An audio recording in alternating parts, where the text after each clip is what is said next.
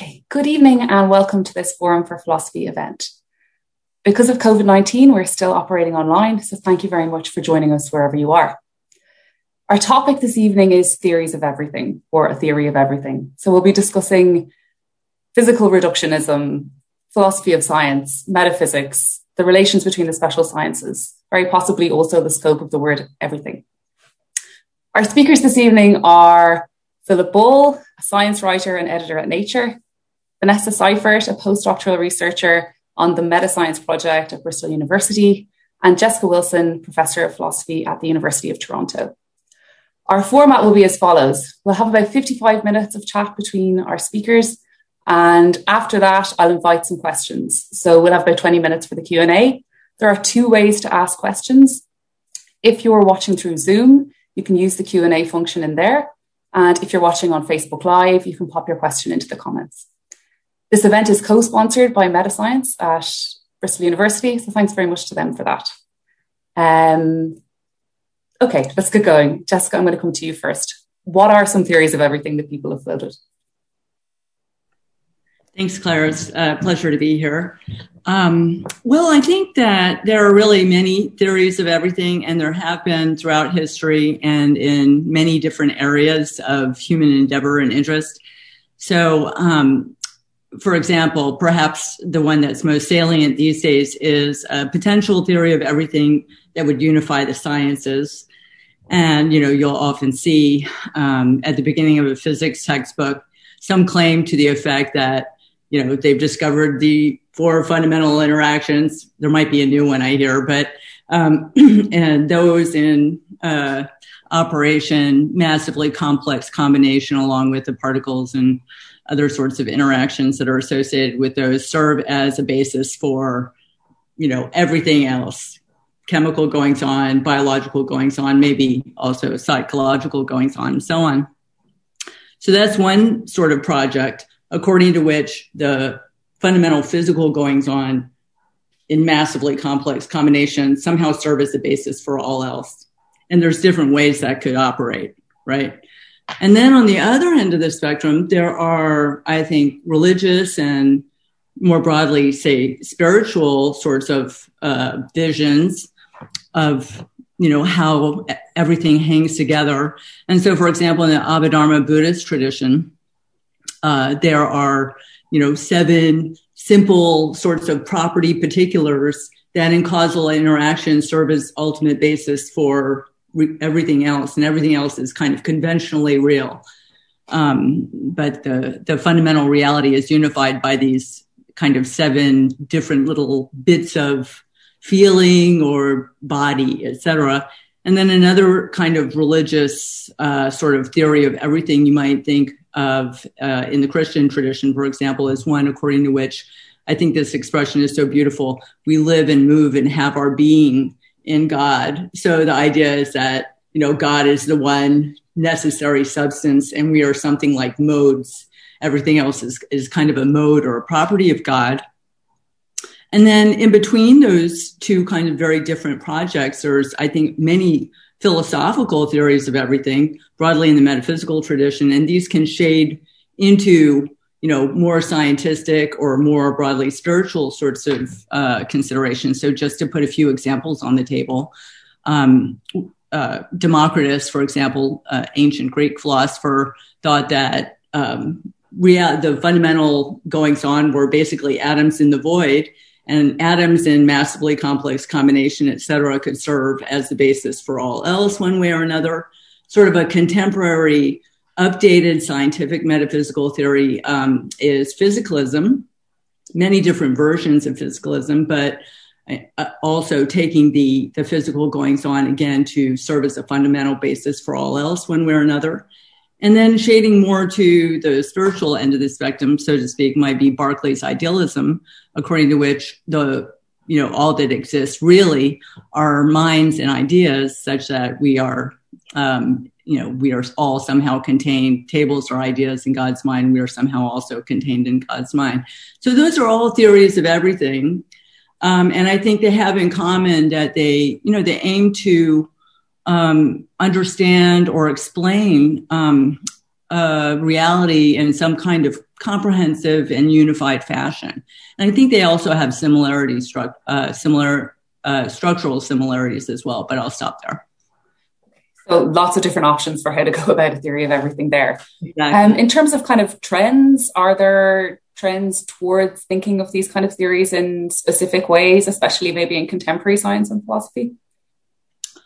Well, I do think that people are starting to think in terms of a kind of, as I was saying, a structure that is common to theories of everything, where if you'll notice when I was giving all those examples, there's typically some kind of, set or collection or, configuration of entities that are taken to be fundamental or at least relatively fundamental. And so, one question associated with these theories of everything is well, okay, what are you taking to be foundational in your theory? Sure. And then, there's this other question about how everything else that's not part of that, special collection, so to speak, how does it metaphysically depend on the goings on that are fundamental? And there are just a lot of different options. So at least in, I think both in the sciences and philosophy in particular, there's a lot of action in trying to figure out, well, first of all, what should we think is fundamental? And also philosophically, the question is well, what is it even to be fundamental? What are is fundamentality somehow a matter of you not depending on anything else? Or is it rather a matter of you serving as a basis for all else? Or maybe is it even primitive? And then this question about how other things depend on what's fundamental, that has even more candid answers. Of course, when we talk about reduction, Vanessa can especially speak to this, but identity is sometimes a relation that's brought to bear such that, really the table is identical to some complex configuration of molecules or other physical goings on, et cetera. But identity is not the only option. And a lot of action in contemporary metaphysics these days concerns accounts of dependence of what's often called higher level phenomena, like, the things that would be, that we experience, for example, macro phenomena. What are our options for understanding how those are related to more fundamental phenomena?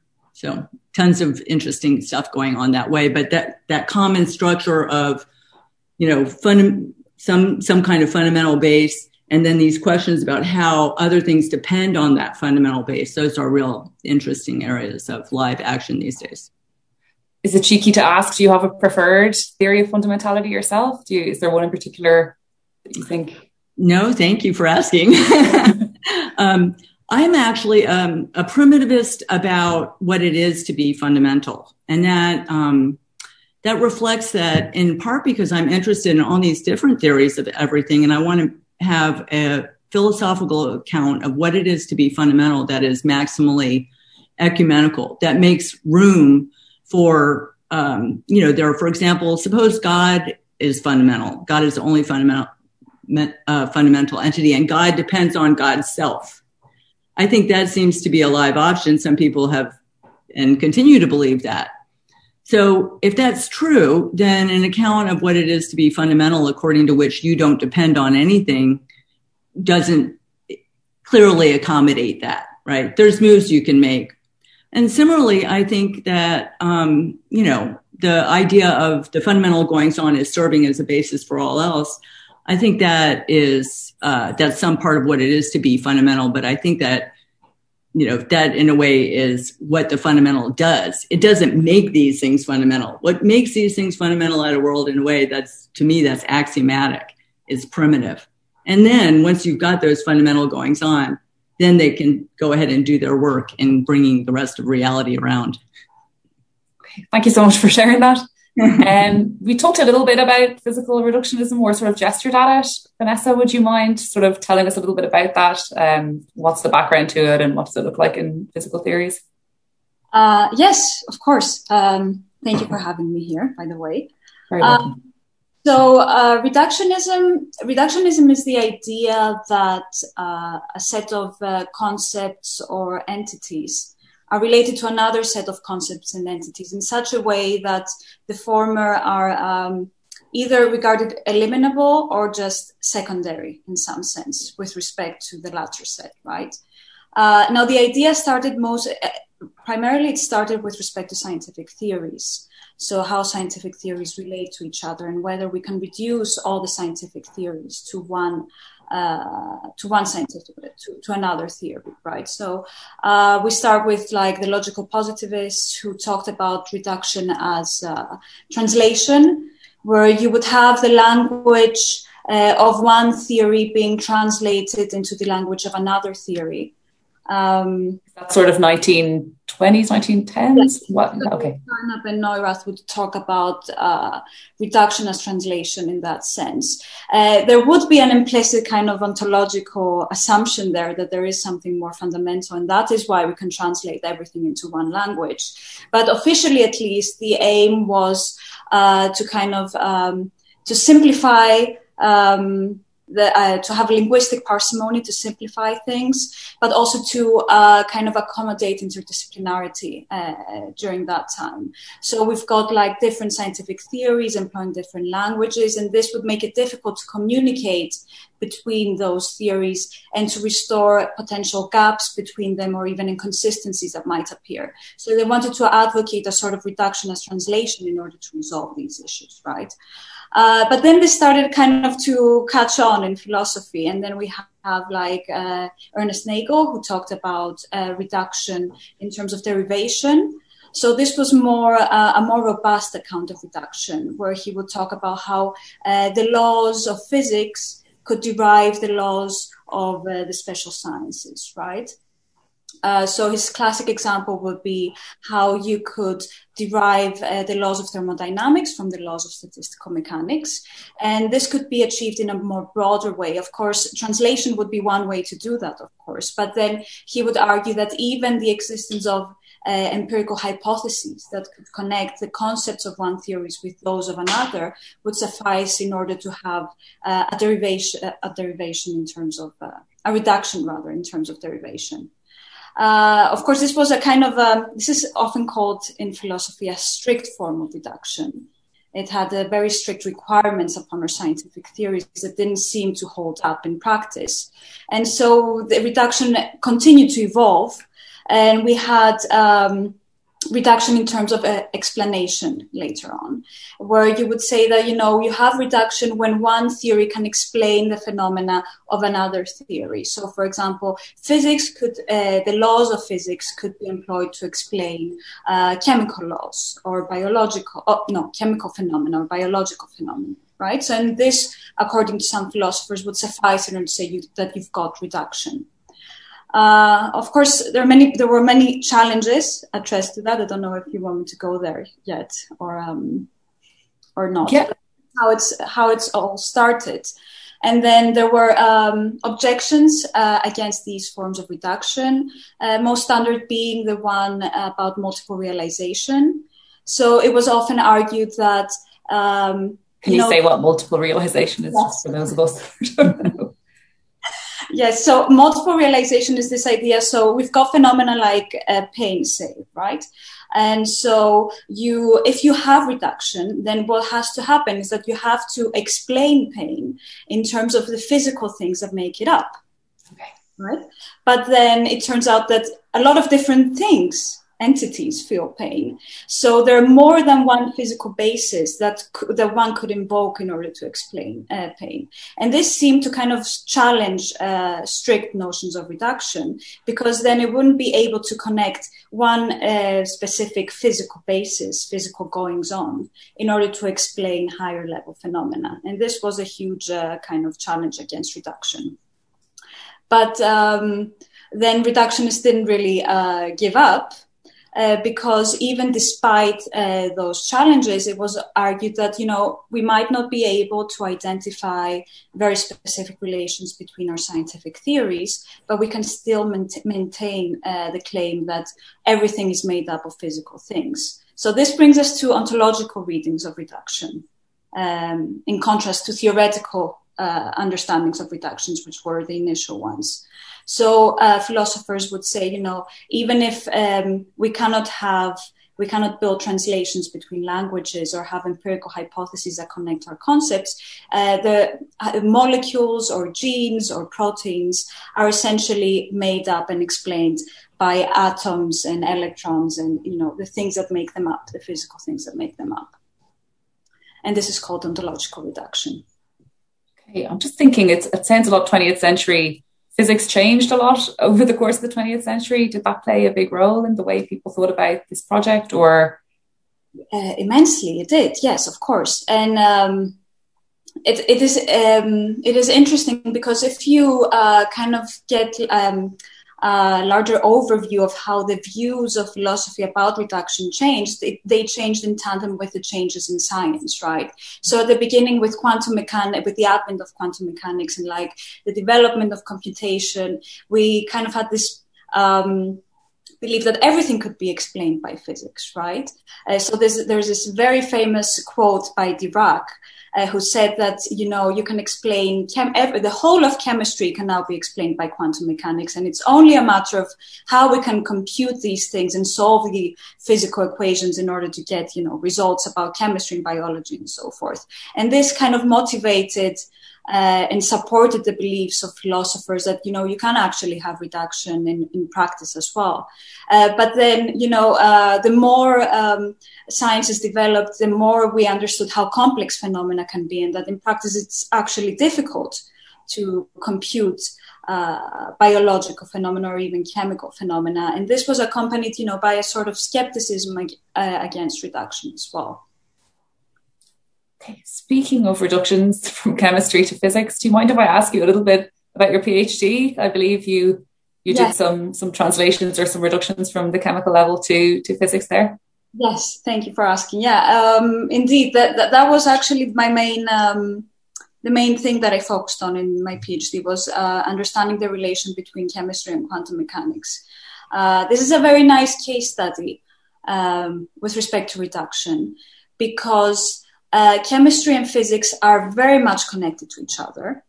It's an example where you have a whole field called quantum chemistry, which is devoted into solving quantum mechanical equations in order to explain chemical phenomena. Yet at the same time, chemistry is still such a strong, autonomous field that produces so important predictions and explanations on its own. So you, well, no, I don't want to say as a reductionist, but as a person who is interested in intertheory relations, this is very intriguing, right? Because you have a very strong sense of autonomy for a higher level of science. And at the same time, you have very strong interconnections with a more fundamental theory.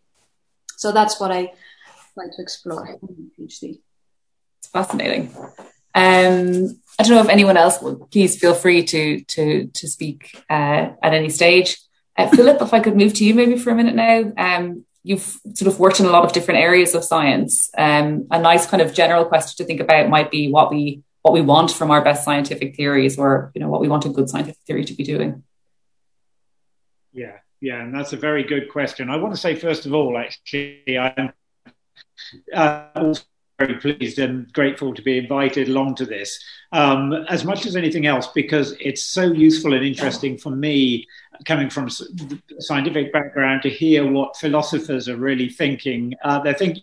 Philosophers are thinking much harder about these questions, I think, very often than scientists are. And it's really nice to see that. And you see, I think that's going to relate to my response to your question as well, Claire, because, most scientists are very pragmatic. And so what they want from a theory ultimately is something they can use. But that has some strong ramifications for what the constraints are, because they want a theory to be simple in its assumptions. They don't want everything in there. In fact, they want to get rid of most things and be able to focus on just those aspects, just those parameters that are likely to matter in their situation. So it's going to be a simplification. It's going to be a model of the real complexity of the world that everyone recognizes. They want it couched in terms that are meaningful to their field. And I think that's really crucial. And actually, I think it turns out to be quite important for this whole question of what is reducible. And they want it to also be a theory that can be used to address questions that are meaningful in their field. And sometimes you find that someone coming in from outside of a field with a theory, that it turns out to be a theory that actually doesn't address the questions that people working in that area think are the important ones, the relevant ones. So those are what I think scientists generally are looking for in their theories. And what that sometimes means is that the things that are meaningful to their field aren't ones that lend themselves to easy reduction. I mean, if we think, for example, of going, we've talked a little bit, and Vanessa has talked about the relationship of physics and chemistry. I want to say a little bit about that. But if we go all the way to beyond biology, even to sociology and anthropology, the idea here is that you would get this hierarchy, and eventually you get there, and you get theories that explain us and our societies. In psychology, for example, the kinds of things that are meaningful to psychologists to think about are people's motivations, people's sort of mental states, their emotions, which actually it's not at all clear that those sorts of things can be reduced to brain states. There isn't a unique brain state that we know of. I don't think there is a unique brain state that can possibly exist to explain someone's motivation for, say, wanting to get a reward. You can talk about the neurotransmitters involved. That's not helpful to a psychologist who factors that into trying to understand people's behavior. So I think that's sometimes a problem. And I think you can even see it in, for example, crossing from physics to chemistry. I was very interested to hear, and I knew about this, what Dirac had said about all of chemistry now being explainable by physics. Dirac was clearly not a chemist, because no chemist would say that. And one of the reasons you would say that is that, it's not all about quantum chemistry. What most chemists are doing are finding out ways of building molecules and doing things with molecules.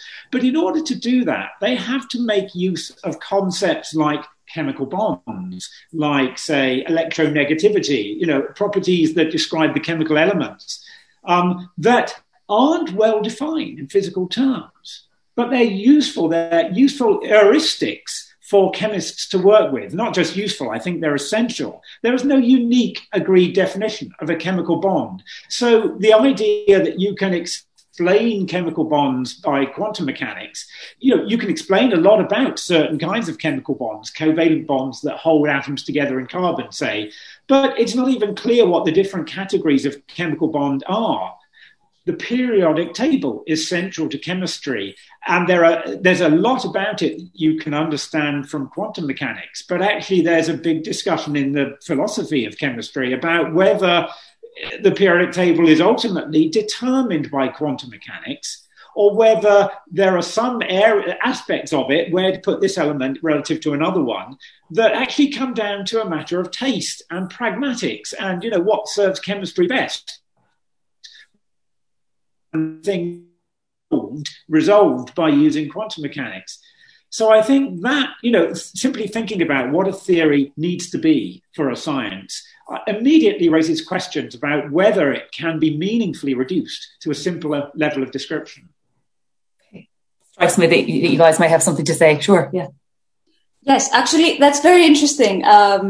If you look at the history of about how quantum mechanics came about and reactions of chemists is exactly what Phil says. Chemists at the beginning were very felt awkward with quantum mechanics. They didn't know what to do with this, right? And then came in Linus Pauling, who really wanted to show chemists how they could use this and how you could employ quantum mechanics in a way that is meaningful to chemists. And he actually did achieve that for a certain period. He developed a whole kind of model within quantum mechanics that will give you things like the chemical bond translated, rather explained in quantum mechanical terms, but yet useful to chemists. But then, this kind of faded. After the development of other quantum mechanical models that pushed away those concepts that were meaningful and intuitive to chemists. So it's indeed, there's kind of there's a clash between the two. for some. Vanessa, you also, in that regard, you raise this crucial distinction in my mind between what is simply practically too difficult to do. And, it's true that in quantum chemistry, it's immensely difficult to get a full quantum model of even, simple molecules like methane or something, let alone, biological proteins that you might want to use to understand how a drug behaves. But in principle, there's a sort of an agreement that, you could do it if we just had the right amount of computing power. And there's a distinction between that and the question of whether you can make that translation in terms that are meaningful to chemists. If they want to decide, is this a bond in this molecule, whether these two atoms are close together, or is it not? Are they just kind of feeling each other, but it's not really a bond? There's no answer to that necessarily that quantum mechanics will give you. It all depends on what definition you want to choose for a bond. And there's no consensus about that. So, I think that sometimes this question about reductionism, gets sort of stuck on the question of, well, maybe we could do it in principle, but not in practice. But I think that sometimes there are more fundamental problems also with that translation between disciplines. Yes, but I agree. But especially for the case of the chemical bond, the problem, at least for me, is not reduction here. It's the chemical bond itself, because it's not just the quantum chemistry cannot give you a definition of chemical bonds. Even within chemistry, it's very difficult to point out what chemical bonds are, right? So it's a very not a problematic. It's a very ambiguous concept in chemistry to start with. So I'm not sure whether the problem here is with actual reduction or with the fact that there are certain concepts that within the higher level sciences are not very well defined yet. Mm-hmm. So yeah, I'm a bit skeptical about that. Yeah. Oh, please. Yeah, I would agree with that. But I will say, though, that considerations of the sort that Philip is raising also give rise to a kind of standard dialectic between those who want to try and take these appearances of higher level, reality as autonomous somehow or another from, lower level, usually physical goings on, or those who just want to give a pragmatic spin to them. So this is a real, ongoing question. But there are people who would want to say, once we have more or less fixed that what we're talking about is something like a chemical bond, and we have some idea of, what it does in certain contexts, however exactly you want to define it, so long as you're confident that, these bonding processes don't involve anything fundamentally novel, right? Nothing strongly emergent. That's a phrase that sometimes gets bandied about. Then there's this further question of, well, is it really just, an epistemic and epistemological or, broadly conceptual matter that, chemists find it more convenient to think in these terms? Could, in principle, this just be nothing but the lower level physical quantum goings on doing their thing? Or is there actually a level of chemical reality, so to speak? And if so, what exactly is the relationship there? If it's not identity, if it doesn't collapse all down to the fundamental level with all the seeming hierarchy, really just a matter of our what's convenient or practical, then what are the relations that could serve to support there being some kind of non-reductive structure to natural reality? We've sort of given a little bit of a gloss of how emergent phenomena might play a role here, or why emergence may sort of complicate things. Like, Philip, would you be up for saying a little bit more about that and how it might play a role in these kind of theories? It's one of those terms that is bandied about a lot, and it's never entirely clear what different groups mean by it. I guess, certainly in terms of what Jessica has just said, I think one of the key questions for me is I suppose it's really the ontological status of things that we talk about as being emergent.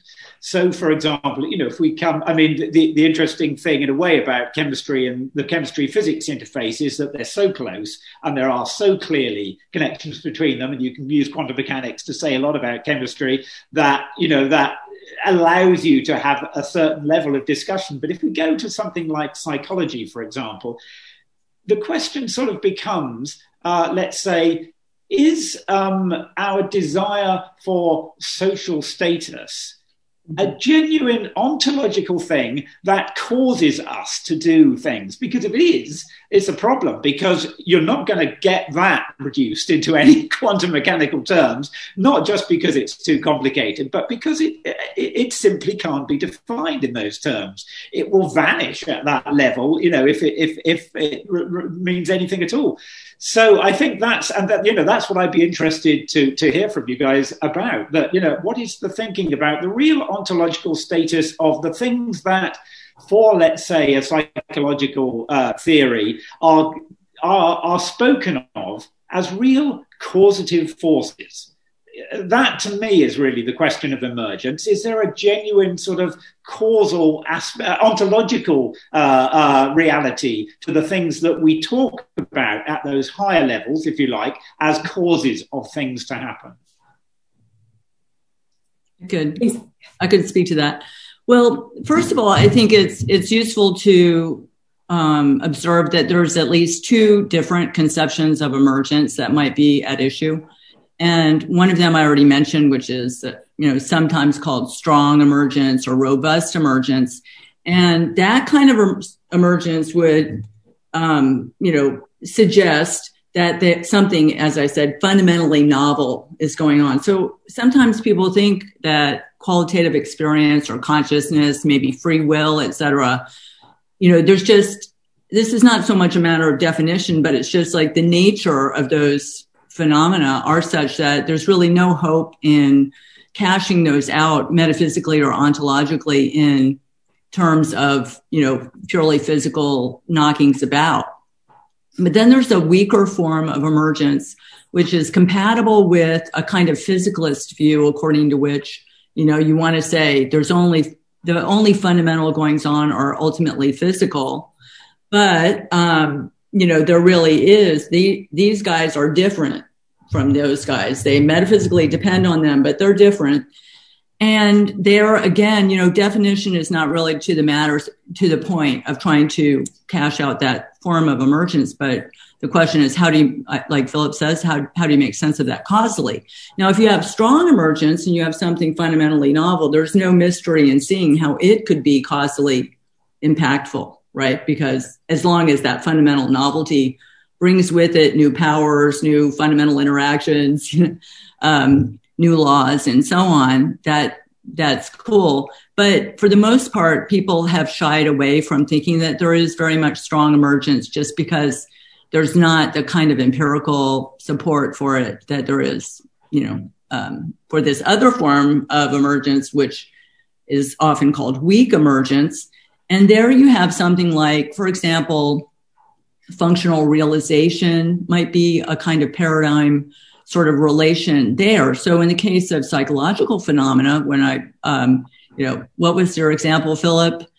Let's say, I think it was something about, social status. Sometimes we do things because we desire social status. Yeah, great. Okay. So, if you can try to give a sort of functional characterization of that in context of certain social practices and so on. And if you can assign a kind of functional role to some higher level phenomena and associated causal powers, right? And then coupled with what Vanessa was talking about earlier about multiple realizability, this idea, software, hardware is sometimes used as an analogy. So a software program, it's supposed to do certain things, but it can be run on many different hardware formats, right?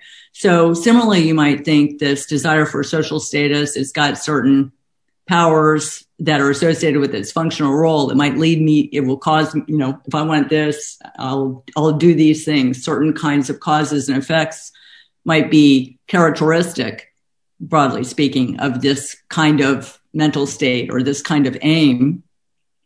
And those are powers in the world. They're causal powers. Now, if you're a physicalist, and a weak emergentist will be a physicalist in this case, they will say, look, this kind of mental state is different from any complex lower level physical states, not identical to a brain state or anything else for a bunch of different reasons. But the powers that are associated with this mental state they're not anything fundamentally novel. There's no strong emergence here, right? It's just that there's really these massively complex physical goings on with their powers.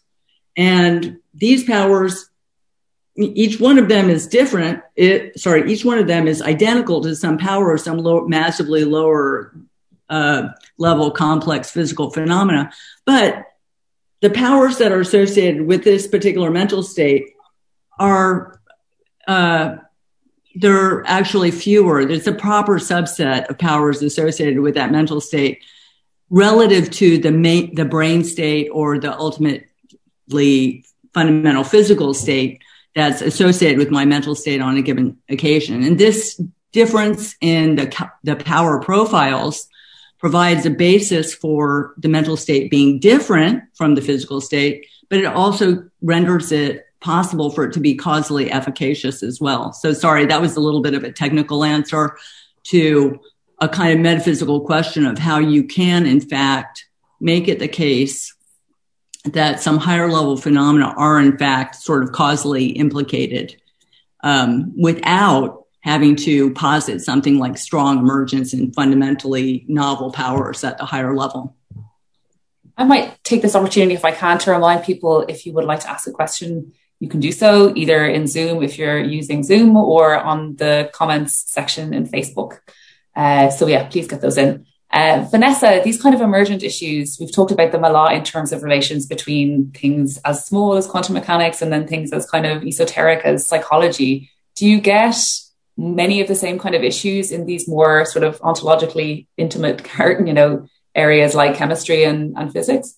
Yes, of course. They underwrite all levels and all sciences. These are universal problems in a sense. Especially the problem of causation for me is, I think, the most difficult to solve and to kind of accommodate either from a reductionist or an emergentist perspective. How to because this has to do, so there's an implicit assumption here that philosophers often hold that for something to be real, it has to do stuff, right? So it has to figure within explanations and it has to figure into causal relations. And this is a problem with accommodating higher level stuff, right? Because we assume that for them to exist, they have to cause things. Yet if they do cause things, then that means that there's something over and above the physical things that make them up. So this is a problem in chemistry as well, of course. So a classic example of this is molecular structure. So it's been argued that strongly emergentist views in chemistry argue that, the structure of a molecule, its geometry, emerges at a different level and actually constrains how the physical entities that make it up are going to behave.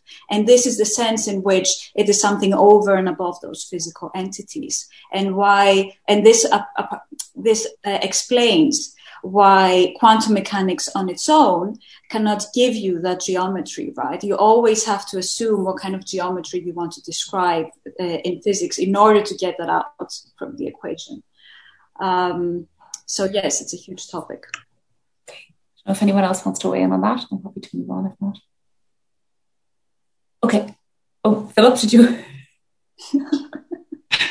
Well, this could unravel, indefinitely, I guess. Maybe you were going to move on to this, Claire. Anyway, it felt to me like at the moment we've been talking sort of quite platonically, I would say, in terms of things like the shapes of molecules and so forth, or brain states that exist in some sort of abstract realm. Whereas certainly once we get on to the question of chemistry becoming biology and biology becoming behavior, anthropology, whatever you want to call it, we can't avoid getting history involved in whatever explanation we have of causality. And I think this too seems to me to be something that creates a tension in ideas about reduction, because there's this common view, and I've heard it said very recently that all of biology can be explained by chemistry. If you take that seriously, then you mean all of evolution, all of us, that we can be explained by chemistry. That can never mean that by finding out where every single atom or quark is in our body, we have somehow explained ourselves, because a meaningful explanation has to be a historical one. It has to take account of the evolutionary trajectory that has got us here and has got these molecules into these particular arrangements. There, I think, once you start to have any kind of science that requires a historical kind of answer, it becomes problematic to the extent of probably impossible to develop a sort of reductionist explanation that doesn't, in the end, have to take into account everything that's happened since the Big Bang. Certainly in terms of biology, that seems to be the case. So I'd be interested to know, what happens in those cases? What happens to those explanations that are necessarily historical rather than sort of static or timeless? So we are onto the issue of the appropriate scope of everything. So, I don't know, Jessica, Vanessa, do you guys have a sense that there is an obvious limit for people who are practicing things the way you are on how much you should try and explain? Well, I could just say very briefly that, Philip is raising an excellent point, and the response to that kind of concern has typically been precisely to just expand the base of whatever the, presumed fundamental physical goings on are, to embrace whatever spatiotemporal region is required unto the task. So they go broad, so to speak. But yeah, I mean, the idea that there's kind of, this is all very in principle, and it must remain obvious for obvious reasons. It is just understood to be in principle. I mean, my concern about that is that once you realize that you have to go broad for that reason, there's no obvious place where you can stop before you have what is essentially an identity description of everything that's happened. Which in my mind could never be an explanation. It's simply of everything. Well, I guess it would just depend, on the details of the case. You maybe have to go back until you've got the relevant biological entities, and you don't have to go back any further. But one of the things that seems to be sort of implicitly in the background in some of the commentary is a little bit of a tension between pragmatic uses of scientific theories and what is sort of fruitful and useful for people who are practicing scientists to be having, and then much more kind of esoteric theoretical approaches to what exists and what is there. So I'm thinking that this may also relate to issues of epistemology and issues of what we might be trying to find out in practice versus in principle. So I don't know. I know Jessica, Vanessa, you too, Philip, I'm sure there's plenty to say, but can anyone maybe open up a little bit about what role epistemology plays here, or knowing theory of knowledge? Well, for me at least, it's a bit difficult to specify what amount of sufficient evidence for a reductionist. It seems that we ask too much of our sciences in order to be satisfied as reductionists. It seems highly improbable to me that we will ever reach, even if there is reduction, we will ever have a scientific theory, a physical one, that will be able to specify the initial conditions of how the universe began and then kind of get the elephant in the jungle. Right? That's impossible. So why should we put such strong constraints to reduction and say, well, you cannot give me the elephant, so there cannot be any reduction. We only have signs, epistemic signs, that we can interpret in different ways. And some ways are reductionist, some, of course, are emergentist. But I don't think we should ever expect to get like a definite answer in like, I don't know, a book, like a theory of everything book, where it can give us all the final answers, right? So it's very tricky to specify what criteria would suffice. And a lot of the debates in philosophy revolve around what we should take, what the right criteria are, right? Yeah, good. I think that's all in line with my understanding as well. I would also just say that I think there's also, from my perspective, the work that I'm doing, I'm looking at kind of these general questions about how we should understand what it is to be fundamental, or what are our options for understanding how some goings on metaphysically depend on some others, how should we understand the varieties of emergence, and so on and so forth. So the question of epistemology enters in there, and trying to figure out, well, how, what would motivate one theory of everything over another? We've been sort of assuming, talking about mainly a kind of scientific theory of everything and what that would involve. But, more generally, one could just ask this question, well, what is, given especially the pragmatic limitations, what are the sort of, what's the methodology that we should be using in trying to arrive at a given theory of everything? And I think, for example, in the case of, just to go back to the scientific case, there's something like an inference to the best explanation going on in a lot of these cases. It's not really a matter of deducibility or anything that strong. So following up a little bit on Vanessa's point about, what would reasonably count as a decent explanation? It doesn't have to be a matter of derivation. That's too representational, and there's no hope of doing that. But what we could do is kind of come up with these sort of piecemeal, chain together a bunch of piecemeal explanations to try to figure out how that would work in one way or another. And what I do like, as by way of methodology, just in philosophy in general, but in particular in these cases, is like I said, something like inference to the best explanation, where, what's to be explained is why reality is like it is, right? Experientially, scientifically, and otherwise. And then a lot, as far as I can tell, what typically happens, whether we're talking about the sciences or these other sorts of theories of everything, is that there's a supposition. It may be speculative. It could be a working hypothesis or whatever about what's fundamental. And then you've got some goings on that aren't obviously part of the fundamental base. And you ask, well, what would it take to get these guys from these guys? And, one proceeds that way. If you can't understand how these guys, and I think a lot of Philip's comments are sort of along this line, it's like, I just don't see exactly how you're going to get these mental phenomena, for example, out of these phenomena, then that might lead one to revisit the initial assumption about the scope of what was fundamental. Maybe we need to throw in some novelty at a higher level, for example.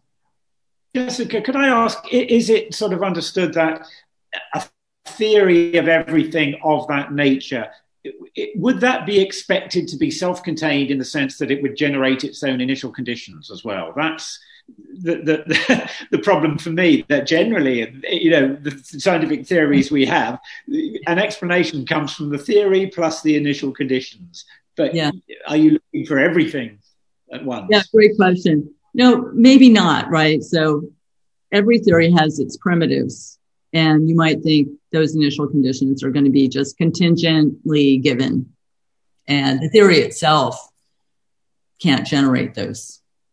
It can take them as input, but on the other hand, I say that, but there's kind of another active area of philosophical investigation, according to which there are certain kinds of considerations which suggest that the initial conditions at least have to be such and such, have, certain features. So I don't want to rule that out, but I just want to flag that, initial conditions might fall under the rubric of stuff that you just have to kind of take as given. I asked Vanessa, as someone involved in reductionist schemes, is the thought more it's not that we want to necessarily translate all of chemistry and indeed all of biology above it and sort of everything else into physics, but rather maybe to show the possibility of sort of either redescribing or of reducing, enough sort of chemical phenomena in terms of physics so that we can be confident that, such a thing would sort of be possible if we could do it. Well, yes, but not even that. I would go even weaker in a sense. So for me, the motivation for a reductionist kind of view with respect to chemistry is to resist this this idea that there is something more than the physical stuff that make up chemical things. So an example I always use is like with people dancing. Forming a group like with the Greek dances and going around circles, right? So there is a sense in which the circle and the dance is over and above the people that perform that. And you could describe the shapes that they form and the rhythm in terms of the higher level, the music and all the things that they do as a group. But nevertheless, it's just a specific number of people that make up the dance and perform these, these group actions, right? So my motivation is kind of I want to insist on that, because it seems that in philosophy sometimes we want to get through this idea that actually there are more than the people that make up the group. When we talk about them, as a performing dance group, my example is not very good at this moment. Sometimes it's a lovely example, but this is my main worry with emergentist views, that you kind of want to put in stuff that are not there according to science, right? So in chemistry, for example, with a chemical bond, sure, you might not be able to explain the chemical bond quantum mechanically, but that doesn't mean that it's something more than, the Coulomb, the electrostatic forces between the protons and the nuclei, right? There's no other new force that kind of makes up the bond. And sure, quantum mechanics cannot give you the different types of bonds or cannot accommodate so nicely the geometry of molecules in ways that do not invoke chemical bonds. But that doesn't mean that there's something mysterious going on. A really lovely explanation. I don't know, Philip, if you want to weigh in there as well, or... Well, I'm interested, Vanessa, in whether to hear that it sounds as though there are people who might contest that. I've never really had the impression in I mean, there are certainly chemists who would resist the idea that somehow what they're doing is going to be reduced or explained by physics. But I've not encountered ones who feel that actually there's something more to these molecules than atoms, than protons and neutrons and electrons. But it sounds as though perhaps there are some who will suggest that there's some other essence that somehow arises from them but isn't inherent in the particles. Is that really what the suggestion amounts to? Well, no, I don't think this is something advocated by chemists. I think this is more within the philosophical literature on emergence, but it's not. It's phrased in a bit vaguely. That themselves the chemical entities are something over and above, but what it is, that extra thing that makes them up, well, we don't really say, right? Talking to chemists, it's interesting.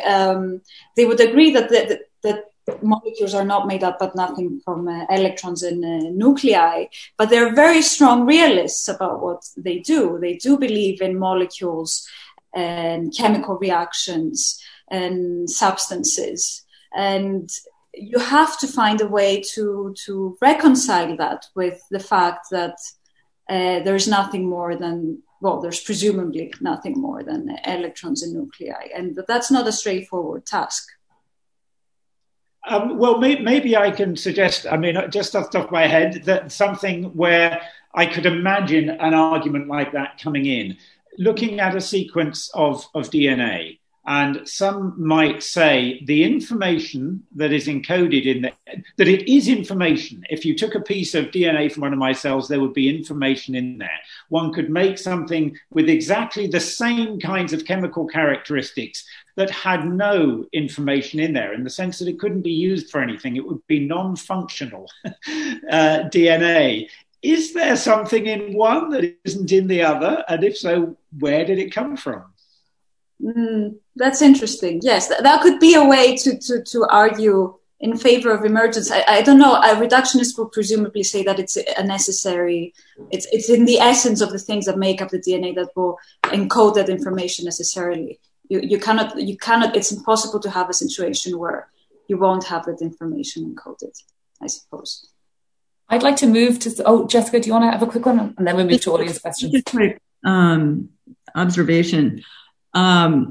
About the sort of considerations that might lead one to posit some goings on as strongly emergent in some way that they would be genuinely over and above.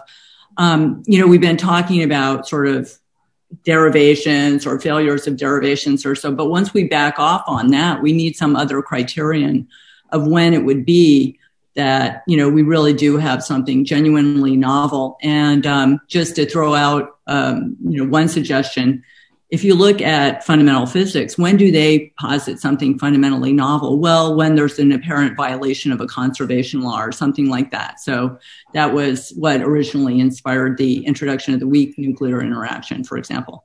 So, I think that might be one kind of actually empirically sort of salient possibility if we were wondering, for example, whether consciousness is genuinely strongly emergent or not.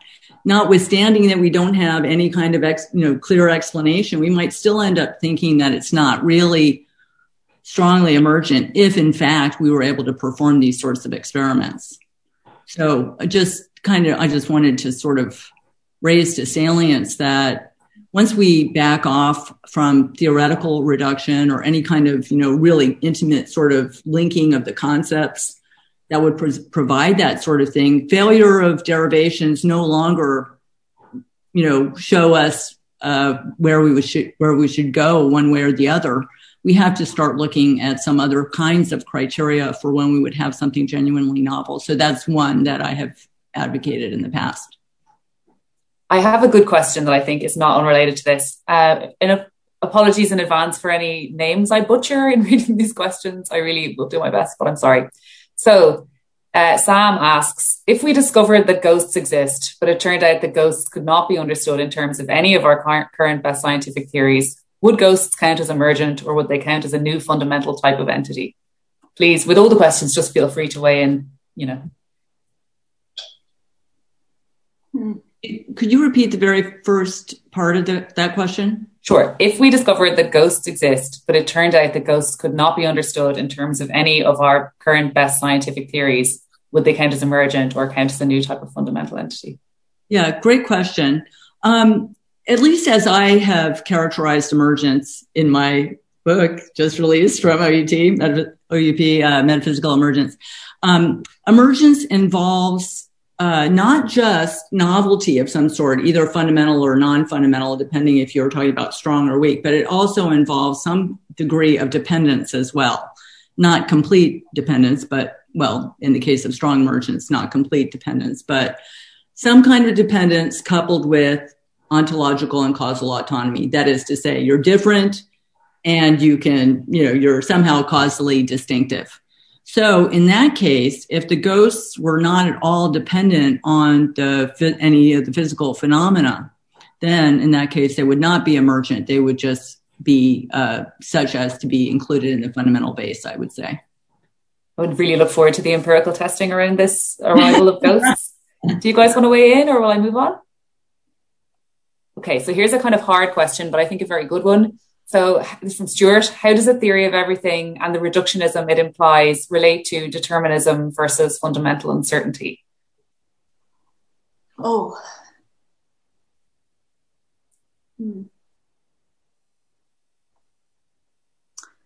do you need to assume something like one or the other in beginning a kind of reductionist project? Well, that's a very difficult question. I think so. I will give an initial answer, and then you can correct me if I'm wrong. So I suppose being a deterministic theory or not is independent of whether. So a theory of everything could be indeterministic, in my view. It's not incompatible being indeterministic and being a theory of everything. I'd agree with that. In fact, I think that, if there is anything like a theory of everything, at the moment it looks as though it will be indeterminate, because our best understanding of quantum mechanics suggests that that is the nature of things. Whether that gives you any kind of wiggle room to get to something like free will is another matter. And I think that's extremely contentious, but it does seem to indicate that anything like even an approximate theory of everything that we might imagine we have at the moment cannot be a fully deterministic one. Okay, another good question from Robert here. And again, it touches on a lot of things that have been said as well. So why start by assuming physical particles are what is fundamentally real? This is a theory made by a human being. Why not start from our human reality and understand science as abstraction we make for different purposes? Jessica, I can imagine you have a lot to say about that. Yeah, I love that question. Well, no reason why not to try, So I think that's in a way why I was glad that you asked me, Claire, at the start, about some candidate theories of everything, because there are many other competitors to one which takes the physical goings on, particles or fields or whatever they may be, as fundamental. So, I mentioned Berkeley's view, according to which, the fundamental reality is really minds and ideas. But there's another interesting view, which is consonant with the suggestion that we start with human reality. It's called middleism. And philosopher Sarah Bernstein at Notre Dame has just got an article in Philosophical Studies, something I believe the title is there a middle level or something like that. So what if we take fundamental middle level? I think she calls it middleism. So what happens if you take, this level of reality, so to speak, as the fundamental, and then you would decompose down or compose up, so to speak. And she makes a good case that it's at least a coherent theory and it might have certain attractions. Like Russell maybe said something similar about mathematics as well. Like, the 1 + 1 = 2 domain is pretty happy, but transfinite, infinitesimal, a bit trickier. Here's another question from Mustafa. So how would you test theory of everything? Or would it be testable at all? So maybe Philip, if somebody sends into you at Nature their theory of everything, they've got it handled. What are you looking for in peer review? They do regularly every week. I mean, I'm not at Nature anymore, but I saw enough of those to last a lifetime. How do you test it? You test it in the normal way. I would imagine that you test anything in science. You simply have to ask, what are the predictions that this theory makes that are, I don't want to fall back too hard, too easily on the Popperian view, because it's not the only one in science, but it makes a lot of sense in a case like this. You say, what does it take what is a discriminating test, a discerning test of this theory? It's on the onus of the theorist to come up with that, to come up with a test that will discriminate it from other ways of existing ways of looking at the world, and to do those experiments. So I think in principle, there's absolutely nothing that would you would ask of a theory like that you wouldn't ask of any scientific idea or theory. Okay, so for the more, I'm trying to think of what tests Berkeley's metaphysical scheme. Is it sort of coherence? Well, for me, yeah, exactly. So I think that, a lot of the metaphysical theories, a lot of these theories of everything actually aim to be broadly empirically equivalent. So predictive, it's very hard to find the crucial experiment for a lot of these for a lot of these theories, because they're just set up in such a way that, you know, they can generate the observation, so to speak. So I think, at least in many cases, I think the confirmation proceeds again by way of an inference to the best explanation. But this is also in good standing in scientific terms, because I think a lot of scientific theories themselves, especially fundamental physical theories these days, many of which, you know, are the ability to test between variants of, for example, string theory, are just not available. So they have to rely on some other, you know, reason to go one way rather than another. And there, I think, you know, we have these various theoretical desiderata or principles. You know, I think someone mentioned systematicity or unity, fruitfulness, coherence, of course, as Claire mentioned. That may be the first one, is make sure there's no tacit contradictions and so on. Elegance, plausibility, all of those enter into the overall assessment. But, you know, the methodology here is not 100% clear. It's a messy process, and people disagree sometimes about the weightings of these principles. For example, ontological parsimony. Some people think, oh, if I have only a few entities and I can, you know, I may have a lot of complexity in my theory, but I've only got a few entities, and that really, that makes me feel good. But I don't assume many things. Yeah. I think one of the problems with a theory like that is that it will presumably be designed to explain what we see already. You might be up against the same kind of challenge that you have in deciding between interpretations of quantum theory, of which there are many, all of which only exist in order to be consistent with what we see of quantum physics. So, you know, this is the problem, that their whole aim is to explain what we see already. Finding something, you know, finding some respect in which they differ from one another is extremely hard. The same is true for theories of consciousness, actually. So, you know, for theories of this nature, I think that becomes a particular problem. You know, if they're trying to explain what we see already, you have to come up with something that is going to potentially conflict with what we see in order to test them. Okay, well, this relates to a question, because the C word has been raised, from Kerry. So where would consciousness sit in a theory of everything? Is it physical, chemical, metaphysical, or everything? That's a hard example, right? Yeah. I'm interested in coming back to this issue of starting from where we are. You know, it sounds like the sort of old-fashioned phenomenology, really. I think what's really interesting to me is that some ideas in consciousness have decided that's what we have to do. That rather than trying to figure out how it arises from the bottom up, from neuronal activity, we have to start with experience. That is really, you know, all the data, if you like, that we have on actual consciousness itself, rather than underlying neural behavior. And so there are ideas that try to start from that.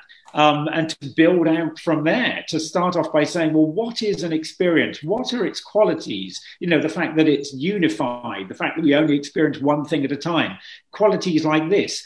And then from that to try to build a theory of consciousness. So, you know, that's not going to be a theory of everything, but in a sense you could say, well, it is a bit like that, because, you know, it's the theory of everything that we can experience. The right theory. Yeah, sure, Jessica. Yeah, just on that, starting with consciousness idea, and this also connects back to a previous question. There's at least, well, there's many different theories of consciousness, of course, as Philip was pointing out, but one of them sort of takes as its starting point, you know, the experience of consciousness, and then says, look, consciousness, the nature of conscious experience is such that there's even if we have a flexible epistemology of the sort that, you know, I think Vanessa rightfully says that we have, there's just no way we could get from just the non-conscious physical goings on to the conscious physical goings on. There's just no pathway even in the most broad explanatory terms, to go from there to here. So they say, okay, well, I guess we better go backwards and put consciousness down at the fundamental level one way or another. And this is associated with what's sometimes called panpsychism or proto-psychism, which until recently was not a theory of everything that had gotten a lot of traction. But recently there's been quite a lot of interest in that possibility, basically because it's been very, let's say, inconclusive how to accommodate consciousness in a physical world. Okay. I'd like to mention, because it has sort of come up already, but just Dwight's question was, can a physicalist avoid panpsychism, the view that the mind in some sense is fundamental and ubiquitous? It seems that this physicalist is committed to panpsychism, for if she's a weak emergentist about the mind, then she believes mental states as we see them in living organisms are not ontologically novel. And so it seems that the mind has to be fundamental in some sense. So you can see, I just wanted to point out a kind of relationship between the question that was asked and where we come to. I have another question, maybe this one for Vanessa. So this is from Javier. Do you think that the positivization of the sciences during the 19th century has produced the problem of reductionism? And they're wondering this because until the 18th century, metaphysics was very important for explaining how science works. And I know that kind of touches on maybe something we emailed about earlier.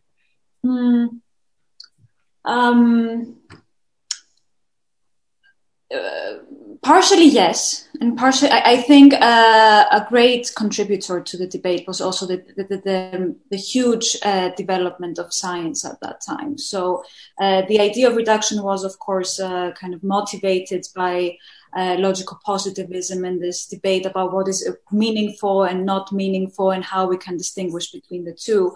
But I think that the greatest role was that of science itself, because at the beginning of the 20th century, well, at the end of the 19th and 20th century, then the development of science grew like exponentially, right? Especially physics, we've got like relativity theory and quantum mechanics, and then we had the development of computations and complex mathematical methods. And I think this is the main kind of thing that boosted reductionist ideas. But yes, I agree. Maybe the space between philosophy and science as well now is an issue. I'm just thinking of, late 17th century and Newton, again, just very much the cutting edge of both, and thinking of Locke or somebody in the 18th century who really sees himself as just cleaning up some of the conceptual stuff around Huygens and Newton. So I wonder, is it a sort of interdisciplinarity again we need to help push some of the sort of grander theories forward? Yes, look, well, during that time, I think when you said that you were doing philosophy, you most of the times you may have meant that you were just doing science, right? So there was interdisciplinarity in terms of identity. There wasn't, science wasn't distinguished from philosophy in a sense. And, Aristotelian metaphysics very much influenced our views of the world and what it is made of. So they were one and the same for quite some time. And afterwards, with the fragmentation of science and the separation through Newton, then we had,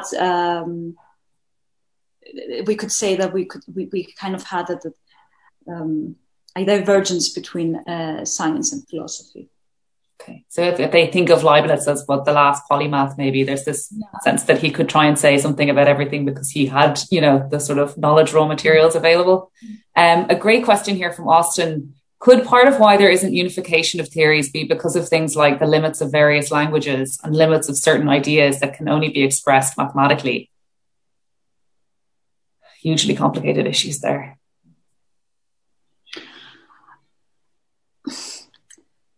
Well, that's a very interesting question. There's if you disregard physics for a moment, you will see that both chemistry and biology and the other higher level sciences are not so mathematical as physics is.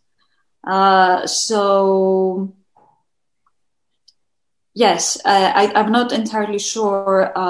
Language certainly does constrain the question. But I don't think it comes down just to a matter of how. I don't think the problem lies in how we phrase our statements about the world.